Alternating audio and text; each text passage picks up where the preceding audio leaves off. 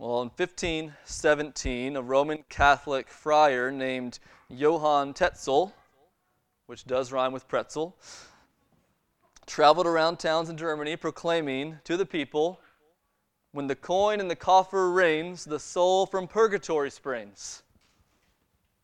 This catchy little rhyme was an incentive for the people to buy what were called indulgences, which essentially meant that they would receive merit from Christ or Christian martyrs that would earn them favor before God and thereby lessen their time in purgatory and speed them on their way to heaven.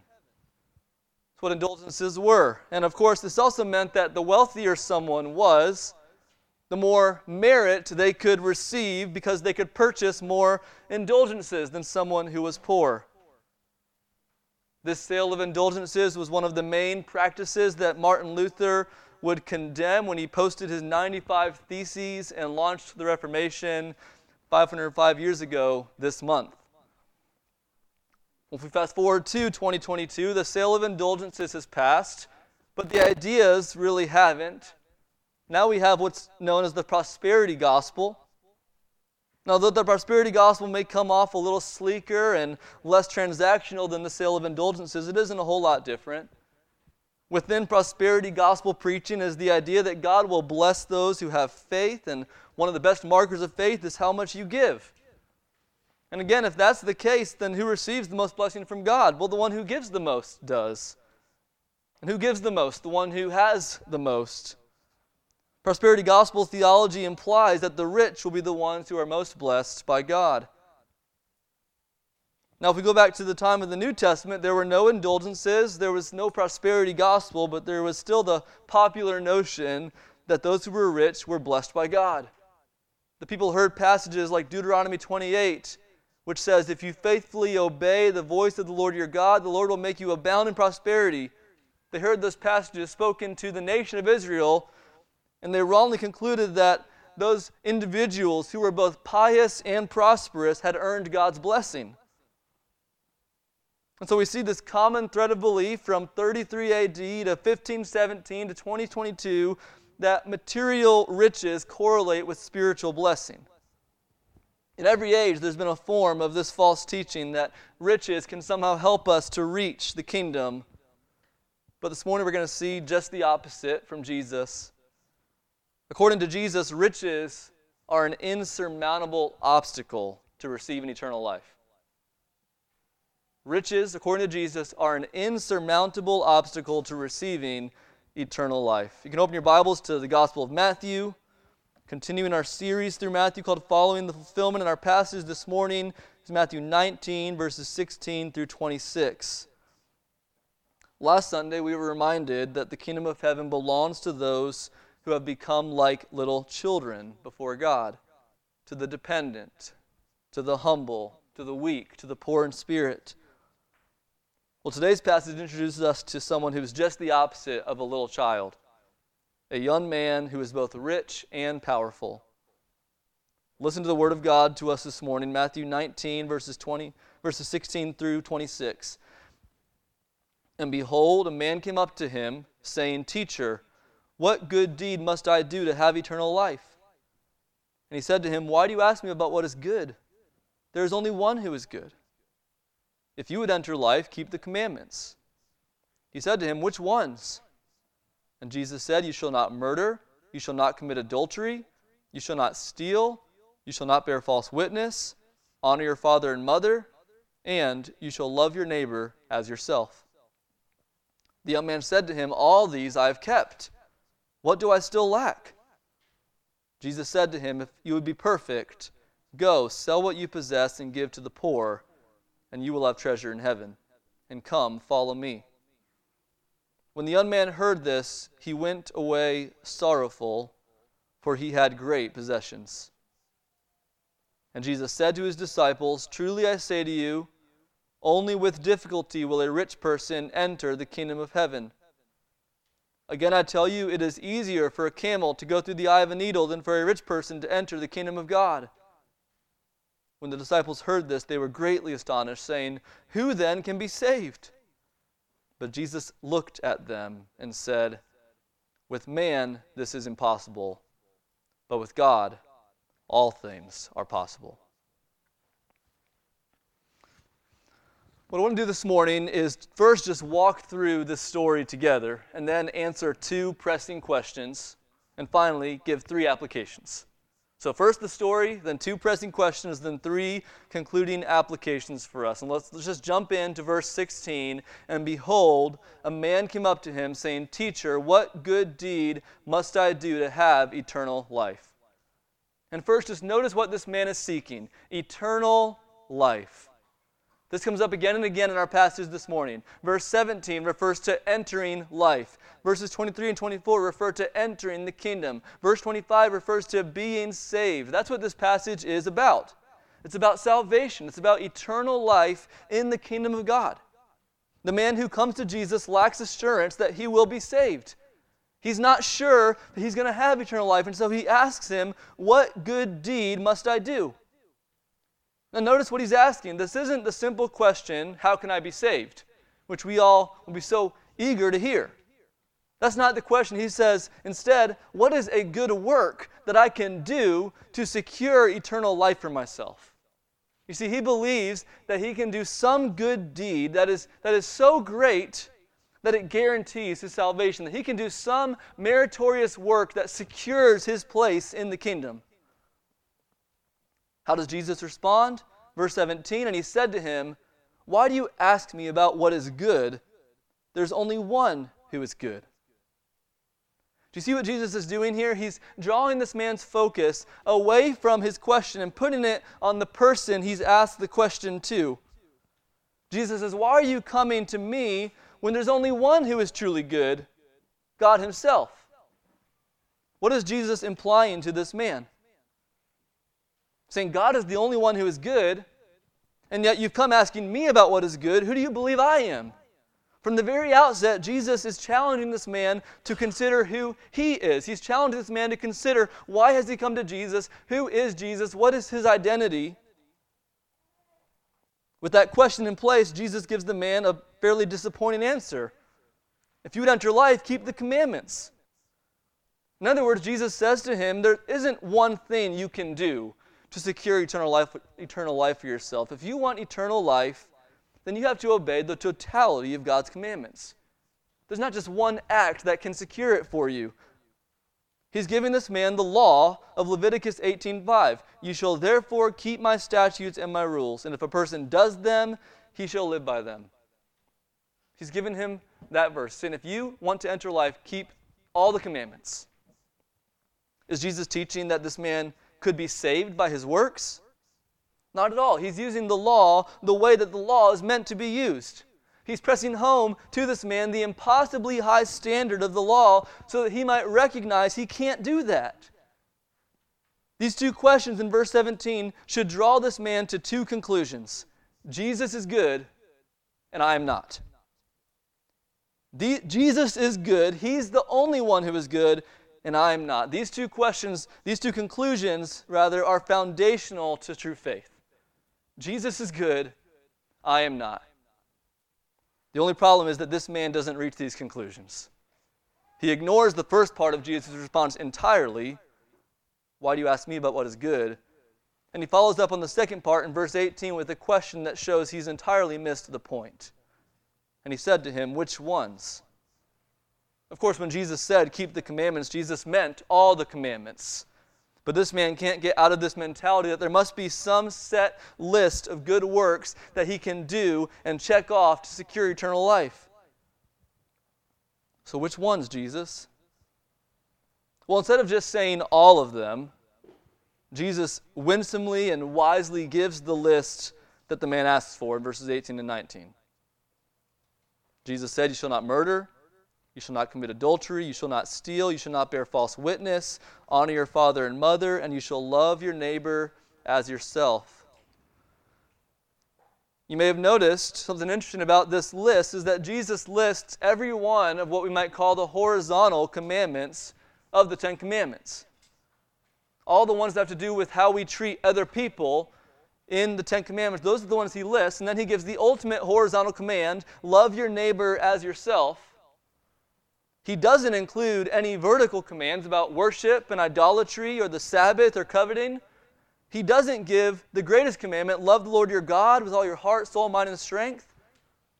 He focuses on the man's relationships and how he lives toward other people. Why does Jesus do this? Why does Jesus give this man this list? Well, it's because he knows that this man assumes that he loves the Lord. He assumes he's a faithful worshiper. Have you ever met someone like that? Have you ever met someone who says to you, I love God with all my heart, and yet they're not living out of love for God at all? How do you expose to someone like that they actually don't love God? Well, you help them see how they fall short in their day-to-day interactions with other people. This list is meant to help this man see that he falls short of God's standard of goodness. And yet again, this man fails to see what Jesus is drawing him to see. He hears the list Jesus gives, and look at what he says in verse 20. All these I have kept. I've kept all of those, Jesus. I've never murdered. I've never committed adultery. I've never stolen. I've never lied. I've always honored my father and mother, and I've always loved my neighbor as I love myself. Now, taken as strictly literally as we can, we might believe him on the first one. Okay, as strictly as possibly speaking, never murdered. You've never committed adultery, maybe. You've never stolen, perhaps you've never stolen. You've never lied, unlikely. You've always honored your father and mother, no way. You've always loved your neighbor as you love yourself, impossible. Yeah, that's what this man truly believes about himself. And so he asks Jesus, what do I still lack? Is there any other commandment that I must keep to gain eternal life? In verse 21, seeing that the man is so unable to recognize his own spiritual lack, Jesus goes for the jugular in a sense.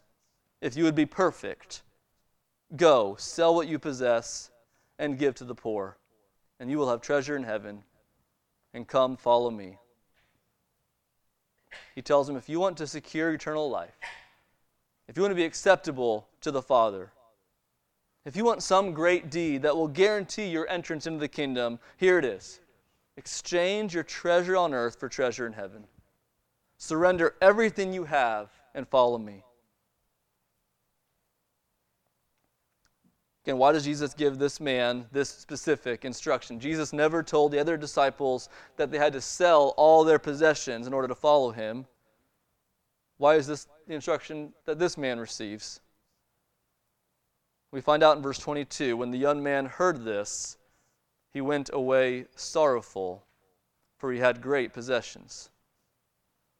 Here Matthew tells us this wasn't just any man, this was a rich man, a wealthy man, a man who had great possessions. And by calling him to sell them all and follow him, Jesus finally reaches the heart of the matter. What is your treasure? What is your ultimate desire? What is your God? What do you worship? What do you live for? What do you hope in? Matthew tells us that the man went away sorrowful, for he had great possessions. What kind of sorrow is this? Where's this sorrow coming from? We need to notice, church, that it's a sorrow that moves away from Christ. It's a sorrow that moves away from Christ and not toward him. He went away from Jesus sorrowful. It's a sorrow that clings to earthly treasure over treasure in heaven. It's a half-hearted and worldly sorrow of someone who knows enough to realize that they are rejecting eternal life. They know enough to understand the stakes, and yet they don't value eternal life enough to let go of life here and now. This is the sorrow of unbelief, and it's the sorrow of unrepentance. The man leaves, and Matthew concludes by giving us an interaction between Jesus and the disciples. As they stand there, and the disciples see that this man has come to Jesus looking for eternal life and goes away rejecting him. By the way, Jesus himself shared the gospel and was rejected. We need to remember that salvation is not in our own hands. It's of the Lord's gracious choice. Jesus says to the disciples these words in 23 and 24, "Truly I say to you, only with difficulty will a rich person enter the kingdom of heaven. Again, I tell you, it's easier for a camel to go through the eye of a needle than for a rich person to enter the kingdom of God." These two statements give two similar but distinct truths about the ability of someone who is rich to enter the kingdom. The first statement says that a rich person will only enter the kingdom of heaven through difficulty, with difficulty. No rich person is going to get to the kingdom without difficulty. And the second statement says a rich person could never enter the kingdom on their own. No one's going to get there without difficulty. No one's going to get there on their own. This is why the rich young man walked away.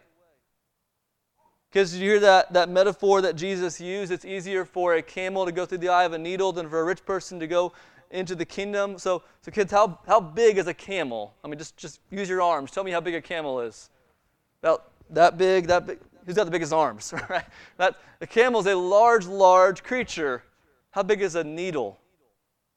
Yes, very tiny. And how big is the tip of a needle? Even tinier, right? Can a camel go through the tip of that needle? No way. Jesus says it's easier for a camel to go through that needle than for a rich person to enter the kingdom of heaven. Which is to say, it's impossible. It's impossible. Those who do so will only enter through much difficulty. Well, the disciples hear this, and Matthew tells us they are completely astonished. We need to remember that they were operating on the popular assumption that there's some correlation between riches and blessing. Here's a pious man and a rich man, and you're saying that he can't enter the kingdom? And so they asked Jesus in verse 25, who then can be saved? If the rich can't enter the kingdom, then who can enter the kingdom? Look how verse 26 begins. But Jesus looked at them. Have you ever had someone look at you straight in the eye in such a way, you almost wanted to break the stare, right? But you knew they mean what they are saying, and you believe every word of it. I think that's what Jesus was doing here. He looks at them, and he says, with man this is impossible, but with God all things are possible. With man it is impossible for the rich to be saved, but the God who spoke creation into being, and the God who sent plagues on Egypt and parted the Red Sea, the God who conquered Israel's enemies, the God who caused a virgin to give birth to the Son of God incarnate, this God is able to save the rich. With God, all things are possible. This passage does not teach us that the rich cannot be saved. It teaches us that only God can save the rich. That's the story. Now, two pressing questions. First, why is it impossible for the rich to enter the kingdom of God? Why is it impossible for the rich to enter the kingdom of God? What is it about having great wealth and possessions that prevents the rich person from eternal life in the kingdom? To answer this question, we need to think about the interaction that we just walked through between Jesus and the rich young man. What do we see in this man that kept him from the kingdom? Well, we can definitely say that we see his spiritual blindness, right? He truly believes that he has lived a righteous life.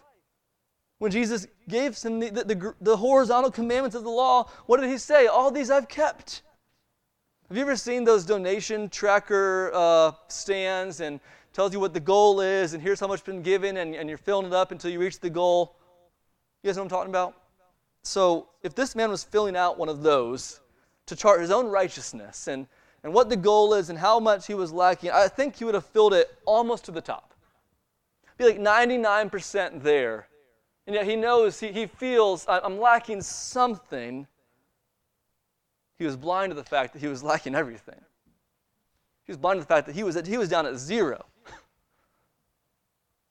We know he was blind to this because Scripture tells us that no one has kept God's commands. Romans 3:12 says no one does good, not even one. Romans 3:23 says all have sinned and fallen short of the glory of God. Isaiah 64:6, all our righteous deeds are like a polluted garment.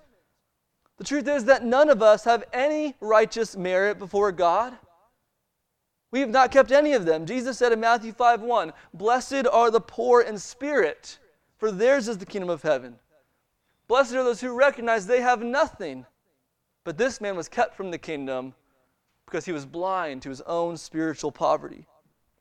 It's one thing we see about him. What else can we say? What was keeping this rich man from the kingdom? We see his spiritual blindness. We also see his true treasure.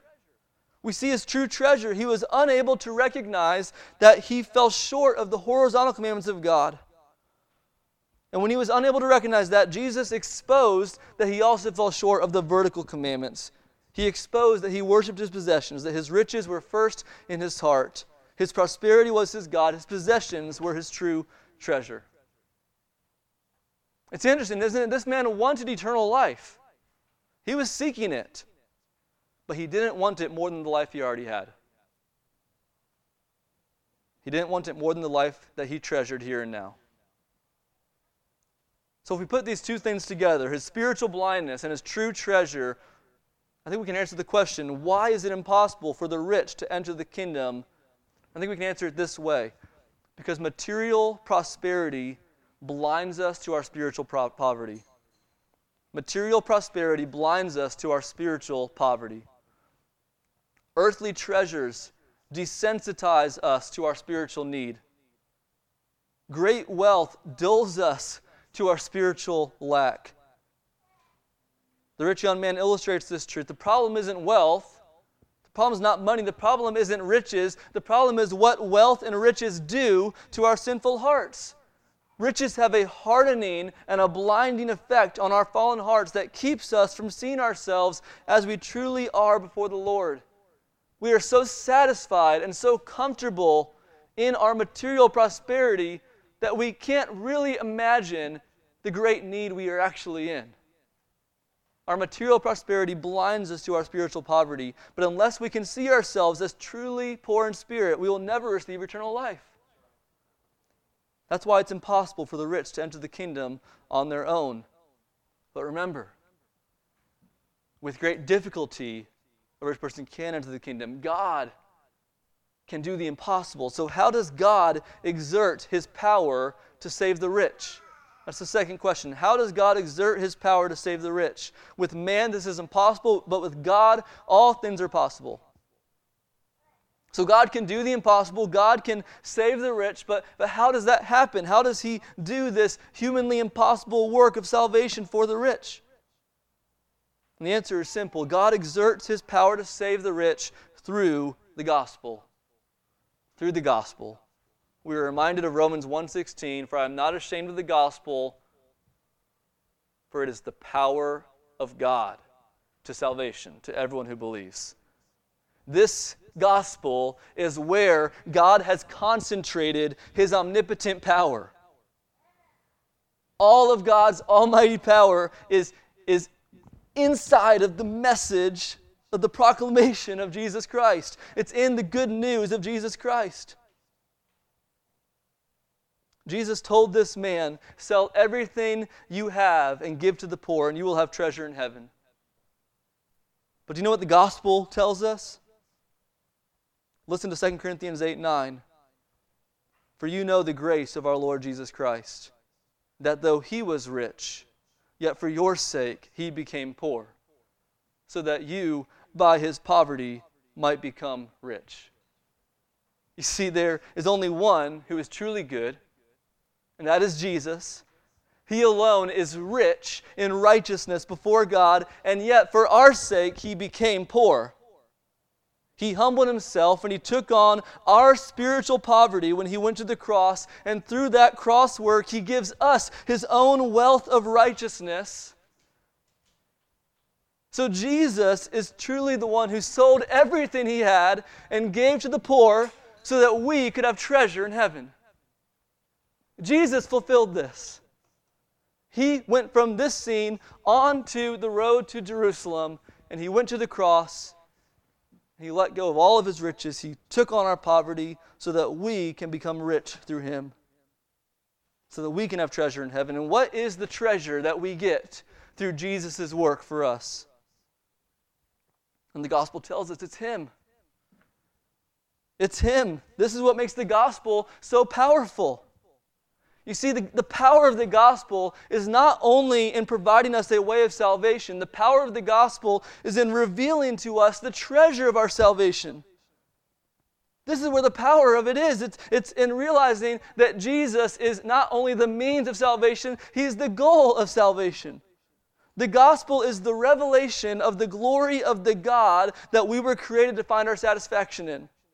The gospel is the living water that makes us realize that we've been drinking out of polluted, broken cisterns all along.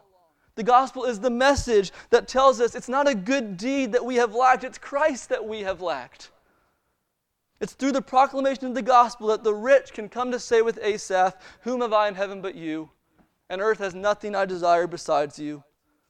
It's through the gospel that the wealthy come to say with Paul, "Indeed, I count everything as lost because of the surpassing worth of knowing Christ Jesus my Lord." It's through the gospel that those with great possessions come to say with Jim Elliot, who was martyred for missions, "He is no fool who gives what he cannot keep to gain what he cannot lose." The gospel reveals that Jesus is better than every worldly treasure. With God, all things are possible, and it is through the gospel that he does the impossible. This gospel proclaims our spiritual poverty, it proclaims Christ's immeasurable riches, and it proclaims that by his grace alone, we who are poor may become truly rich, and that he himself is our treasure in heaven. The gospel is the power of God to save the rich. And this brings us to 3 applications this morning. 3 applications. First, be humbled by the gospel of Christ.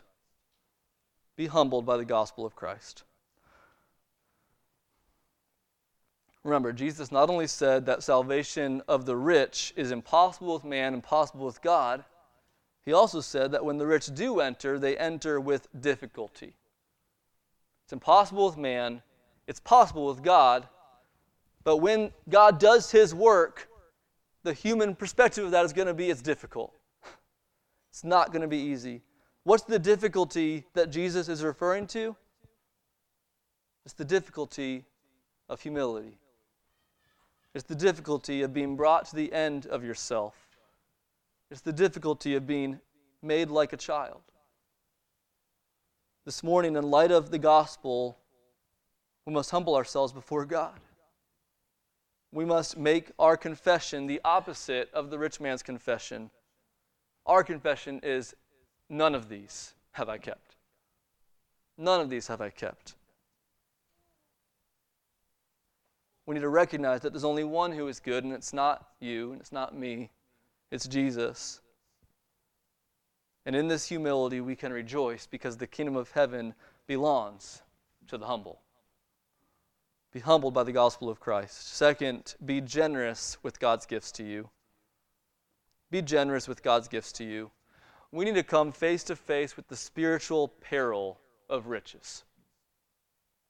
The spiritual peril of riches. And the reality that many of us, if not all of us this morning, do have great possessions. Again, riches are not the problem. What riches can do to our hearts is the problem. This is why Scripture warns us the love of money is the root of all kinds of evil. Not money, the love of money. What does money do in our hearts? That's the peril. And so how can we keep ourselves from the love of money? How can we do battle against that spiritual danger? And one answer that we see throughout the Scriptures is by giving it away. By being generous with it. By letting go of it. By viewing our wealth as a stewardship to be shared with others for God's glory and their joy. We know that not all disciples are given this instruction to go sell everything, give to the poor, and follow me, because we see instructions to the rich in the New Testament. And that's not what is said to them. Instead, here's what we hear. 1 Timothy 6:18, Paul tells Timothy, charge the rich to sell everything they have and give it away? No, that's not what he says. Charge the rich to do good, to be rich in good works, to be generous and ready to share.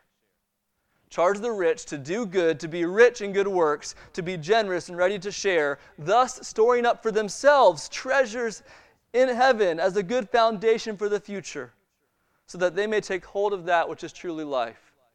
The external act of selling everything you have and giving it to the poor does not secure you treasure in heaven.